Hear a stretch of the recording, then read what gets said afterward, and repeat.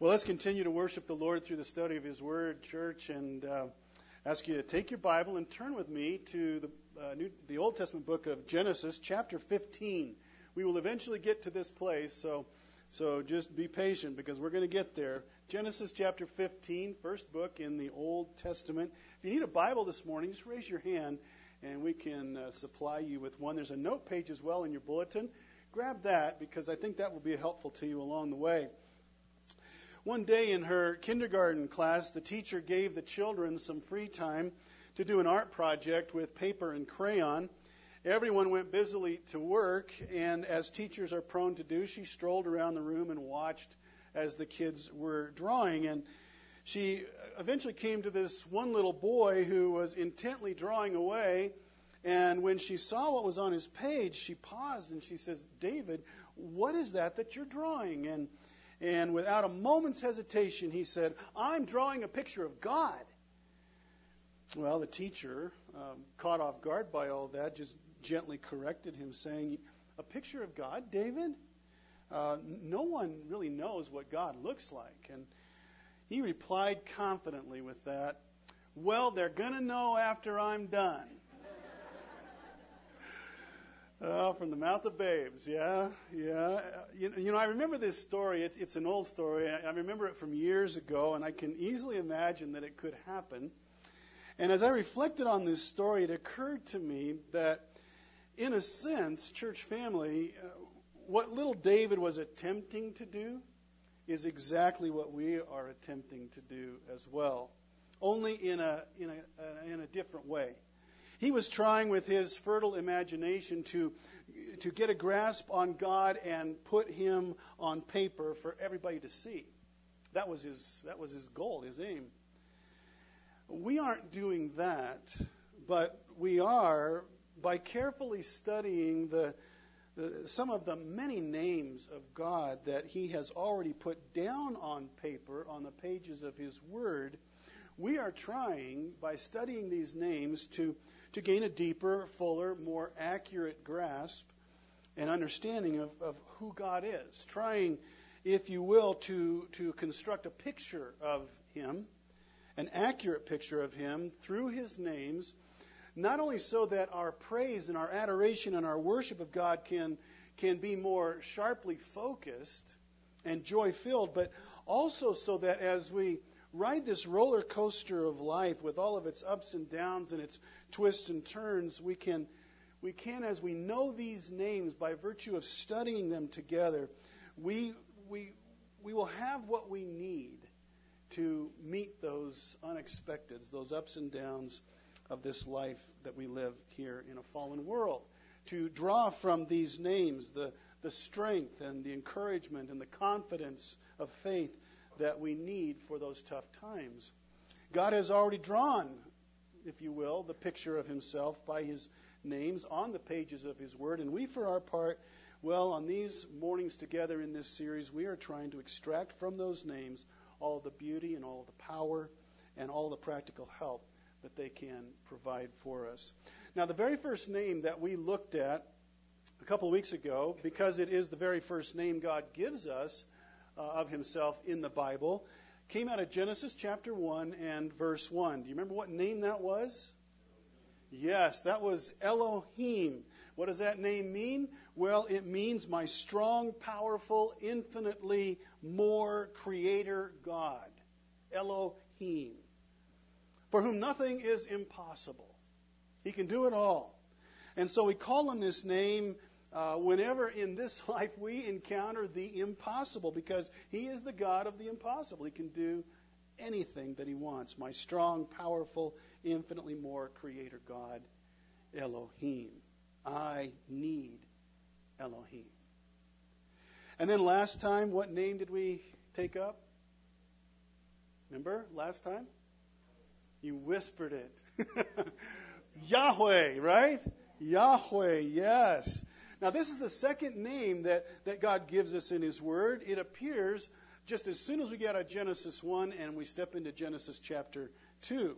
And this is a name that we read for the first time there, Yahweh, but we'll read it more than 6,500 more times throughout the Bible, nearly 3 times as many as any other name in Scripture. This is God's favorite name, if you will, because it is his personal name. The name he gives to us to convey that he is the God who longs for relationship with us. Yahweh, I am who I am. Self-existing, self-directing, eternal, unchanging, promise-keeping, but more than anything, personal and relational. Jesus, if you recall, actually takes this name very boldly in John chapter 8 and says, before Abraham was, I am. Yes. And this is the name that we call on when we need to be reminded that our God wants to be with us and us to be with him. I am with you all the way from here to eternity, says Yahweh. And so with this name, we know that we're not going to be doing this life alone. Through faith in Jesus, our God is very relational, very personal. He is Yahweh. Well, that brings us then this morning to yet another of our God's amazing names, a name that fills in more of the picture of who he is and who he wants to be in your life and mine. It's the third most frequently appearing name in the Scriptures for God, after Yahweh and Elohim. This name will appear more than 400 times on the pages of your Bible. What name are we taking up today? Adonai. The name Adonai. And if you have been a Christian for very long, you know this name. You've read it. You have sung this name. Allow me to take just a few moments here at the front end to supply a little bit of background for us as it relates to this name, which I will then hope helps us to better get our hearts and minds around the one who has taken this name to himself. Adonai is a special form of the Hebrew word Adon. And all of this is right there on your note page, by the way, just so you'll have it, so you can come back and kind of pick this up if you need to. But that word Adon comes from a root Hebrew word that means to rule or to own. Adon was a title of dignity. It was a title of respect given to kings in the Scriptures, sometimes to military commanders, prestigious family members. Sometimes the oldest brother in a family would take this title, Adon. Wives would oftentimes address their husbands in the Old Testament using this title, Adon. Sarah will do this with Abraham and call him Lord. Students would call their teachers Adon. The apprentice would call his instructor Adon. And most often and most common was the use of Adon to communicate the context in which the slave related to the master, and the master was Adon. So the first thought anyone had when they heard this title was, well, you're talking about somebody with authority, someone who has power. They are the Lord, they are the ruler, they are the owner, they are the master. Adon. Well, leave it to God to take this Hebrew title, Adon, and rework it, literally, and make it his own unique name. He makes Adon both plural and possessive as he changes it a little bit, so that if you and I read it on a page, we would look at this new name that he's made called Adonai, and we would say, my masters. Possessive plural. My masters. But we don't say that when we read this word, because the Holy Spirit assigns personal pronouns to this particular name. So it's a plural name with singular pronouns, and so we pronounce it as a singular. We understand it as a singular name. And we're not surprised that God would do this, because he did this with the name Elohim. Do you remember this 2 weeks ago? He took the name and he made it plural as well. He is one God, but he exists in 3 persons, doesn't he? Father, Son, Holy Spirit. And so Adonai, we would expect that it would be plural. And it is possessive in the Hebrew grammar, meaning God is my Lord. He is my master. He is my owner. A plural name, but spoken as if it were singular, my master.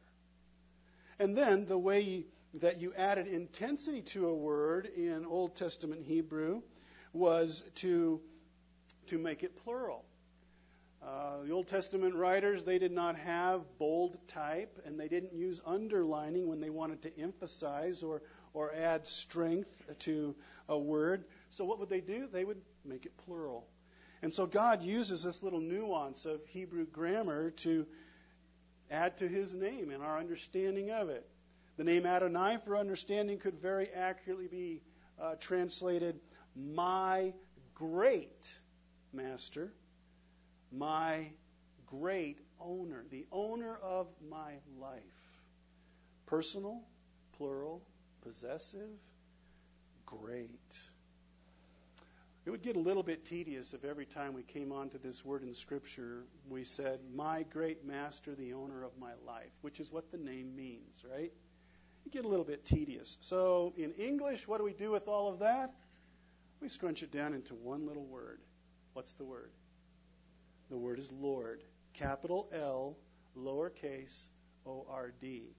But that word captures the meaning of God, you are my great master. You are the owner of my life.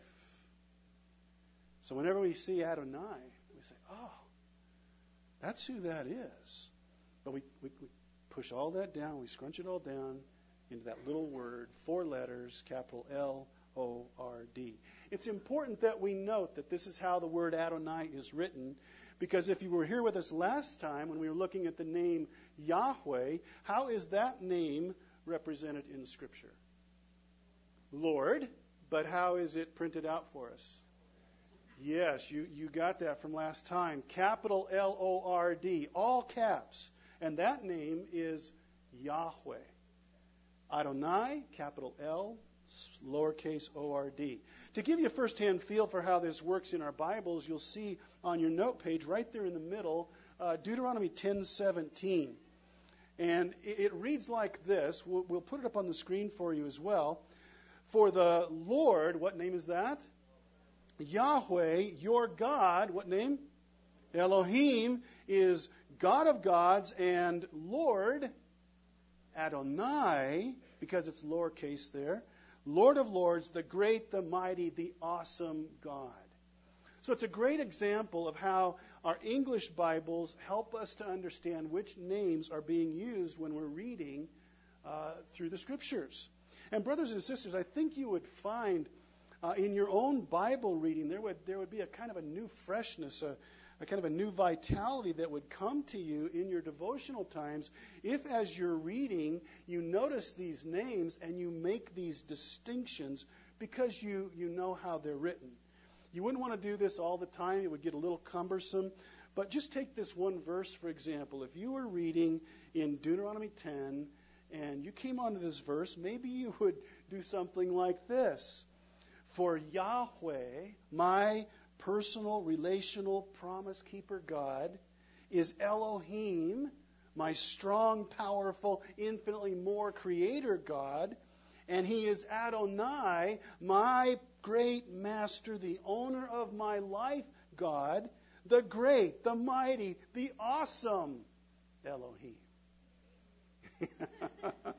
Now, again, you couldn't do that all the time. It would get a little bit tough, but how cool is that? Just from this one verse, these 3 names appear. It's kind of like a little Red Bull for the soul when you do this. You know, you take these names and you work them like that. Kind of gets you fired up. This is our God, and this is how he's communicating to us. Well, that's a little bit of a rabbit trail, so let's get back to the name, Adonai. So we know that this amazing name is plural, it is possessive, and it is intensive.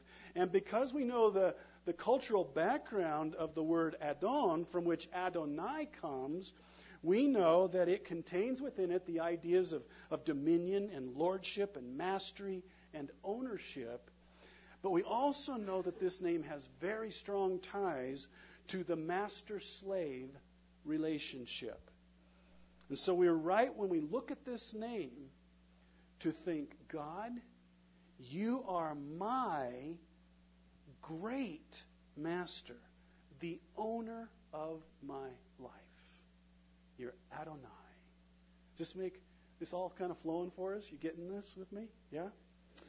Well, all that brings us then to spend a few moments with two really important truths that kind of flow out of this name. If we really want to understand the name, there are two truths that we want to take home. The first is kind of laid out for you there near the bottom on your little note page, and it is this truth. God in his role as our possessive Adonai, my Adonai, your Adonai, fulfills most of the responsibilities of being our master and owner. Ah, good. You got it. Great. God in his role as our Adonai fulfills all the responsibilities of being our master and owner. Now, this is a very important truth. And it's important to stress this truth because when in Christian circles we think about God as the master and us as the servant, oftentimes, at least in teaching contexts such as this or in preaching moments, all of the emphasis seems to get directed on the responsibility of the servant to serve the master. That's where we camp out. You're the servant, you're the slave, God is the master, and we spend all the time talking about how we do that, how we serve and obey him. And there's a place for that. There's an important time to focus on that. We will do that before we're done this morning. But it is just as important, in fact, maybe even more important, as God takes the name Adonai for himself, that you and I know in our heart of hearts that he takes responsibility for what he owns as the Lord and the master of all things, which means he takes responsibility for you. He takes responsibility for me. That's important for us to think about when we think of the name Adonai. That God owns it all is a truth that we camped on pretty hard when we were sharing the name Elohim together, our creator God, 2 mornings ago. I mean, he made it all, so he's Lord of it all, right? It's all his. But just to affirm that truth again, here's what Psalm 97:5 tells us. We put it on the screen. The mountains melt like wax before the who? Before the Lord, but which one? Which name? Yahweh, right? All caps. Before the Lord Adonai of all the earth. He is Lord of what? All the earth. Here the psalmist gives us two of God's names. His personal relational name and his name that conveys ownership and lordship. God owns it all. Adonai of all the earth. Psalm 50, verses 10, 11, and 12. Adonai says, every animal of the forest is what? It is mine. And the cattle on 1,000 hills. I know every bird in the mountains, and the creatures of the field are mine. If I were hungry, I would not tell you, for the world is mine and all that is in it. I love that, don't you? Hey, if I were hungry, I'm not going to come to you. I don't need to come to you. I'll get it myself because it's all mine. I own it all. Powerful verses about the ownership that God has of all things. In the New Testament, same truth, 1 Corinthians 10:26, the Apostle Paul, using the Greek equivalent of the Hebrew word Adonai, says, the earth is the Lord's and everything that is in it. But again, brothers and sisters, with ownership, with lordship comes responsibility, especially on the part of the master toward his servants. We already know how closely the name Adonai is tied to the master-servant relationship. The slave owner was responsible for his slaves. A short list of some of the things that the master took care of in his servants' lives is printed there for you in the bottom of your page. It would be the responsibility of the master to provide for, to protect, to encourage, promote, guard, warn, sustain, supply, lead, care for, nurture, discipline, defend, teach, reward, and much, much more. And God, as He lives out this name, Adonai, fulfills all of these responsibilities as our master owner. That's good to know, isn't it? He does all of this and way, way more. In fact, King David affirms this so clearly in the verse near the top of your note page. It's Psalm 16, verse 2. How does it read? I said to the Lord, that's Yahweh, my personal, relational, promise-keeping God, I said to the Lord, you are my what? My master. The word is Lord. The word is Adonai. Every good thing I have in my life comes from where? From you. You are responsible as the owner to do these things. You bring the good into my life. David saw God, Adonai, as the one totally responsible to supply the good that came. And that is our master too. And if you've been a Christian for very long, you know that in the New Testament, the Apostle Paul and all of them really called themselves bondservants or slaves of the Lord Jesus, the Lord Jesus Christ. They used this language to let everybody know they were owned by Jesus. He was the master, and the master is responsible. Paul affirms this when he says this in Philippians chapter 4. I rejoice in the, what's the next word? I rejoice in the Lord greatly. I can do everything through Him who gives me strength. Paul says, I rejoice and I relax in my Lord, who is responsible to care for me, and I know that He will not fail to be responsible. He will not fail to be faithful. And so, brothers and sisters, as we do this roller coaster life in a fallen world, it is imperative that we lean hard on God as our Adonai, our master and owner, who is what? Responsible to care for us, and will do that. What we need, He will supply. It's wrapped up in His name. It's part of what He does. It's part of His character. Not only does that take the pressure off of us, knowing this, but it honors Adonai greatly when we are exercising faith and trusting Him for who He is. My great master, the owner of my life.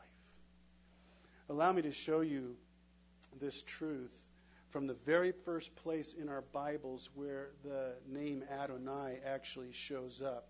First time. Your Bible is open to Genesis 15, right?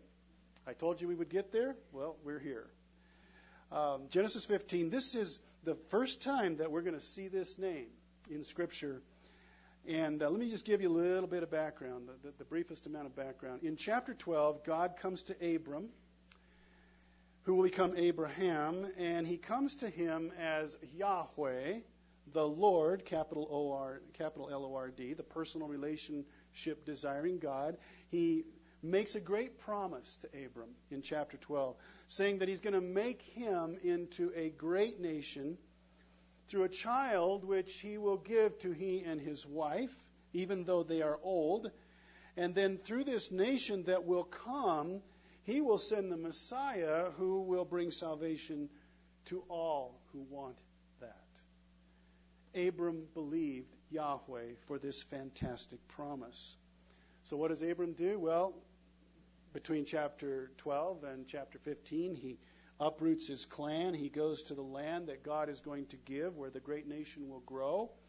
But years pass, and there is no child. No son from Abram and Sarah. No heir. In fact, 10 years pass between chapter 12 and chapter 15, the giving of the promise and this moment that is before us. 10 years. And so Abram begins to struggle, and Yahweh knows this. Verse 1. Chapter 15. After these things, the word of the Lord, Yahweh, came to Abram in a vision. Fear not, Abram, I am your shield. Your reward shall be very great. But Abram said, Oh, what's the next word? Lord, capital L, lowercase O-R-D. What name is that? Adonai. Very first time that we see this name is right here in this moment. O Lord, O Adonai, God, what will you give me? For I continue childless. It's been 10 years. And the heir of my house is Eliezer of Damascus. And Abram said, Behold, you have given me no offspring, and a member of my household will be my heir. Is Abram doubting a little bit here? He's doubting the promise? Doubting the promise maker? Yeah? He'd heard what Yahweh had said when he revealed himself and his plan 10 years earlier, but he has not yet seen the fulfillment of the promise. For the first time in Scripture, God is appealed to now by this new name, Adonai.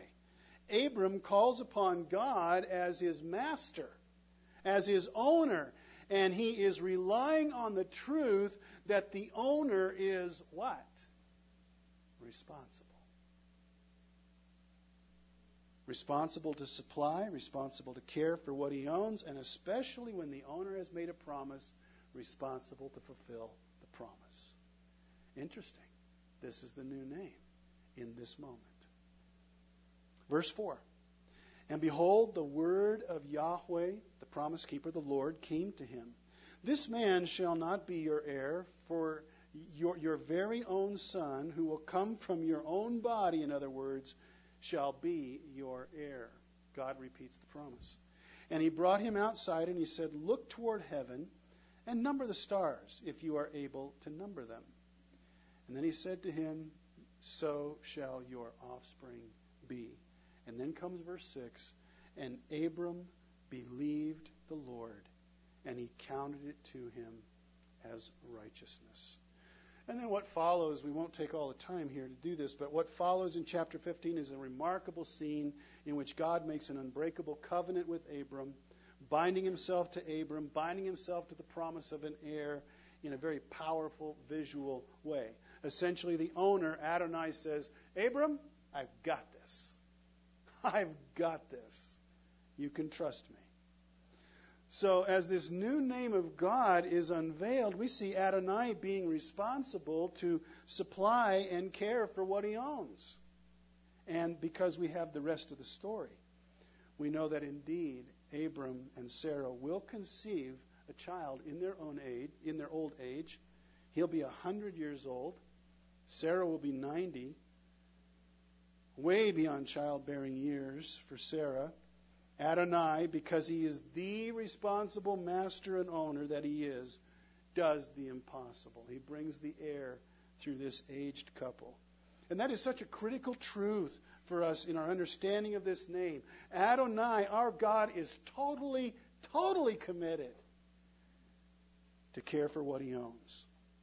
And church family, because he owns you, because he owns me, he's totally committed to caring for us. Yes? Totally? Yes. It's part of his nature. It's part of his character as Adonai to do that. But it is also in this scene and with the unveiling of this name for the first time that the second important truth is also set out for us. If you flip your note page over, we had that first truth that our God is responsible. But there is a second truth that comes out of this passage as well, and we can express this truth like this. As his servants, we for our part are to humbly submit to him, trust and obey him. God in his role as Adonai does what? Calls all. Okay, all. Not most, but all the shots. And that's exactly what we see Abram embrace as well in Genesis 15. Once again, verse 6, God says to him, Look up, old man, into the night sky, count the stars if you can. Your descendants will outnumber those stars.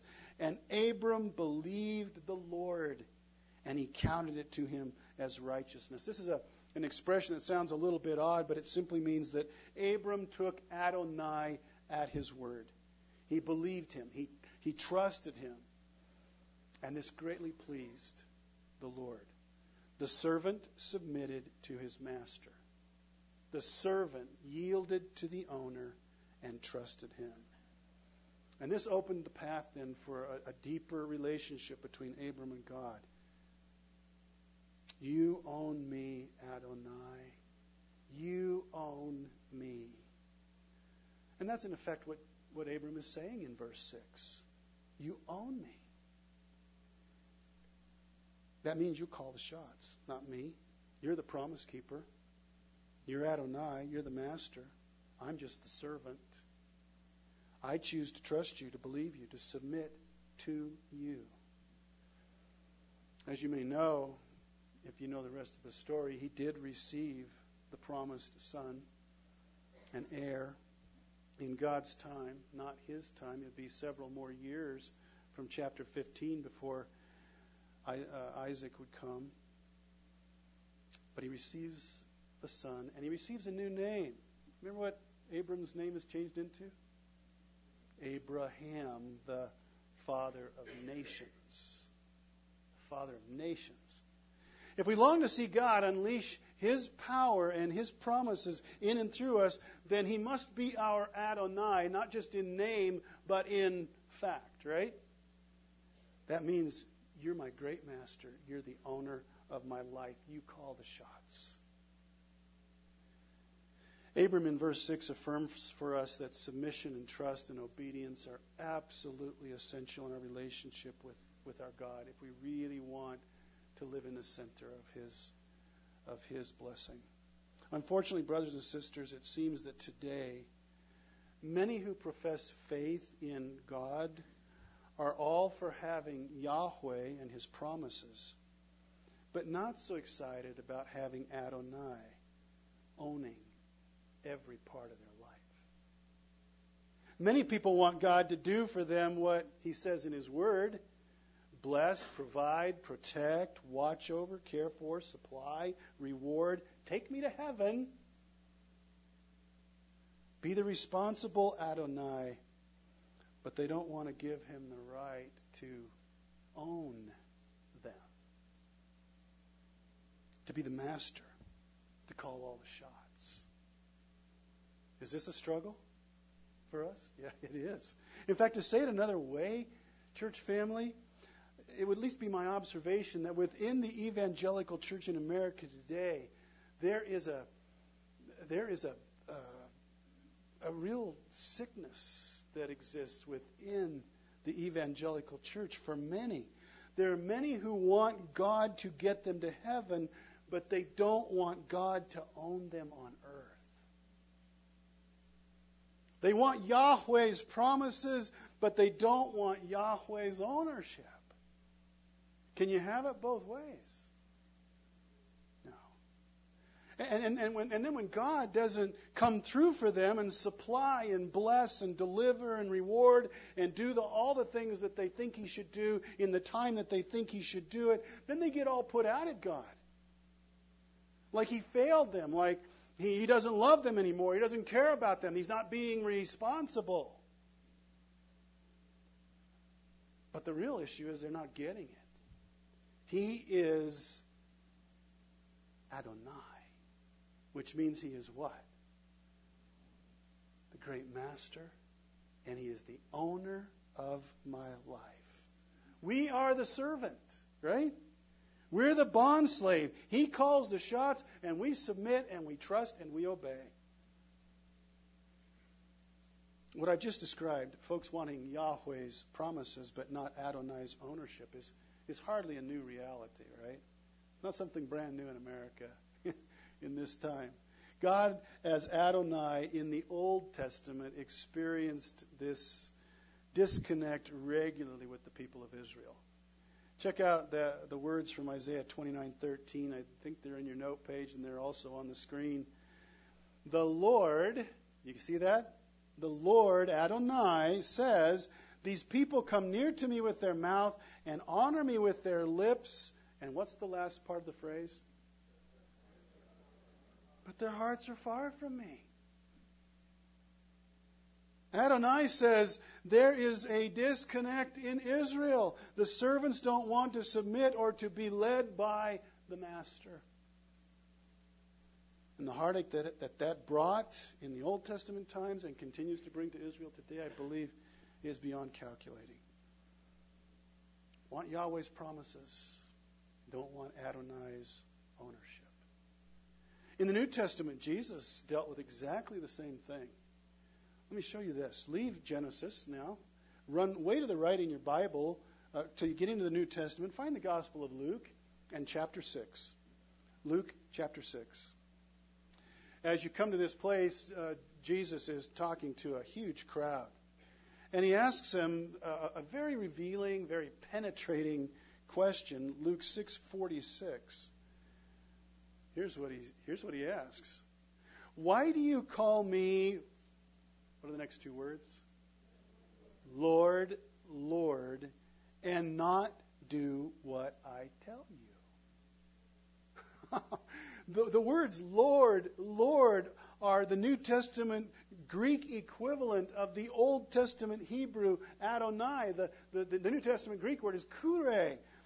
Kure, kure. You call me kure. Lord, Lord, and you do not do what I tell you. Same exact idea. The owner, master, slave, servant, master relationship. Why do you call me Lord, Lord, and do not do what I tell you? Let's keep going.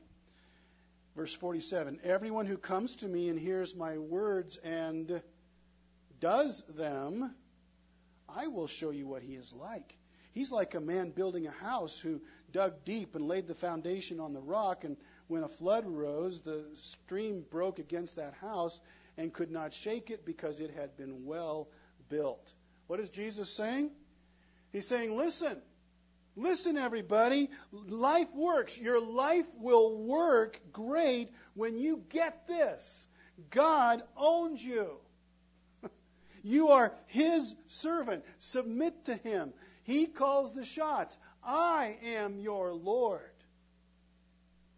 I call the shots. Your life will work when you hear and obey me. But it demands that we give up ownership, right? Adonai only really works great if we give up ownership. We put on the servant's clothes, the servant mindset, the servant heart, and we listen and we obey Adonai. In fact, Jesus offers us a great perspective on precisely what that looks like if you will run just a few more pages to the right in Luke, get to chapter 17 and find verse 7.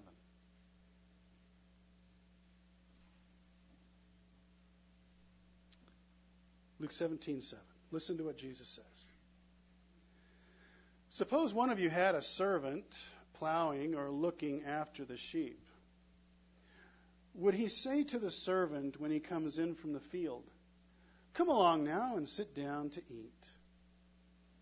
Would he not rather say, "Prepare my supper, get yourself ready, and wait on me while I eat and drink, and after that you may eat and drink"? Would he thank the servant because he did what he was told to do? It's a rhetorical question. What's the answer? No, of course he wouldn't. That's what the servant's supposed to do. Verse 10. So you also, when you have done everything you were told to do, by whom? By Adonai. You should say, we are unworthy servants. We have only done our duty. From all we see in the Old Testament and from what Jesus says in the New, unless a person, us, brothers and sisters, you and me, come to terms with the fact that we are servants and unworthy servants at that, not masters, but servants, slaves, not owners, and we confess God as Adonai and Jesus as Lord, unless that happens, our lives are never going to be what they could be. They're never going to could be what they should be, what God would want them to be. There'll always be this struggle between who's going to call the shots in my life. If at every turn it seems like life just dumps on you and fights you and deals out disappointment and pain, maybe you don't need to look any further than right here. Maybe you've been fighting Adonai's ownership of you. You're all for a God who will take you to heaven, but you really don't want a God who will own you on earth. Maybe that's the issue. He's more than ready right now to take full responsibility for your life, for your present, and for your future, even your eternity. But, he says, there's no fudging on this. You must humbly submit to me. Trust me and obey. It's like that little children's song. Trust and obey. There's no other way to be happy in Jesus but to trust and obey. It all starts with Jesus, though, doesn't it? Confessing him as our Lord. Our Lord. Our Adonai. On your note page, Adonai and the Great Confession. Let's wrap it up with this thought. The word confess means to openly or to publicly affirm and declare where you stand on an issue. Well, check this out. Romans 10, verses 9 to 13. You know these words if you've been in Jesus for very long. If you confess with your mouth, what is the next three words? Jesus is Lord. The Greek word for Adonai, the great master, the owner of my life. If you confess with your mouth Jesus as Lord and you believe in your heart that God raised him from the dead, you will be saved. For it is with your heart that you believe and are justified, that means pronounced not guilty, and it is with your mouth that you confess and are saved. Jesus says what comes out of the mouth comes from the heart. As the Scripture says, anyone who trusts in him will never be put to shame, for there is no difference between Jew and Gentile. The same Lord is Lord of all and richly blesses all who call on his name, because he's responsible.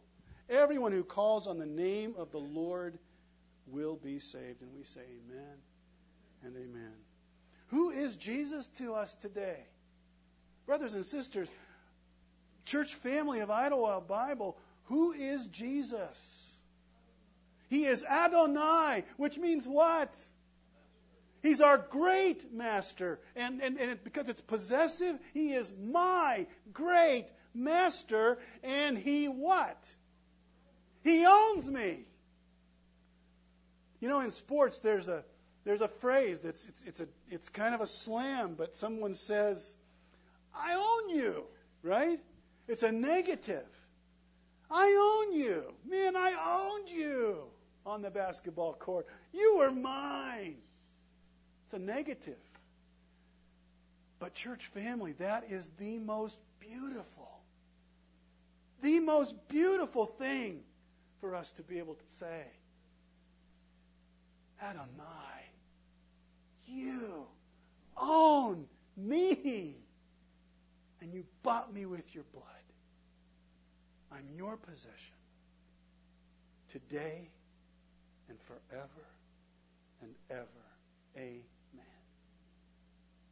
You're my Adonai. Let's pray.